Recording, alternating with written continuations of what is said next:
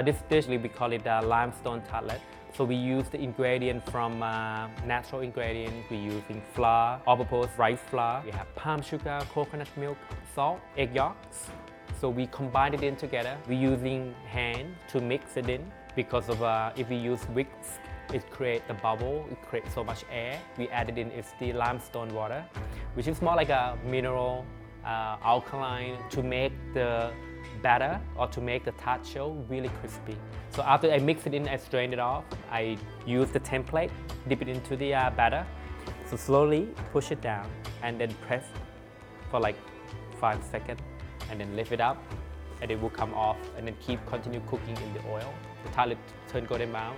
Take them off, put it on the, sit on the basket to get all the drain of the oil. And then after it's done, you fill it with diced tuna, toasted coconut, we have peanut, we have lime, ginger, shallot, and then mix it in with the palm sugar and fish sauce, kind of like the syrup. You cook it in with all those toasted ingredients, add into the sauce, mix it in, put into the cup, and then you top it with the lime, fresh chili, and then top it with the toasted coconut. And then you have to have it in one bite.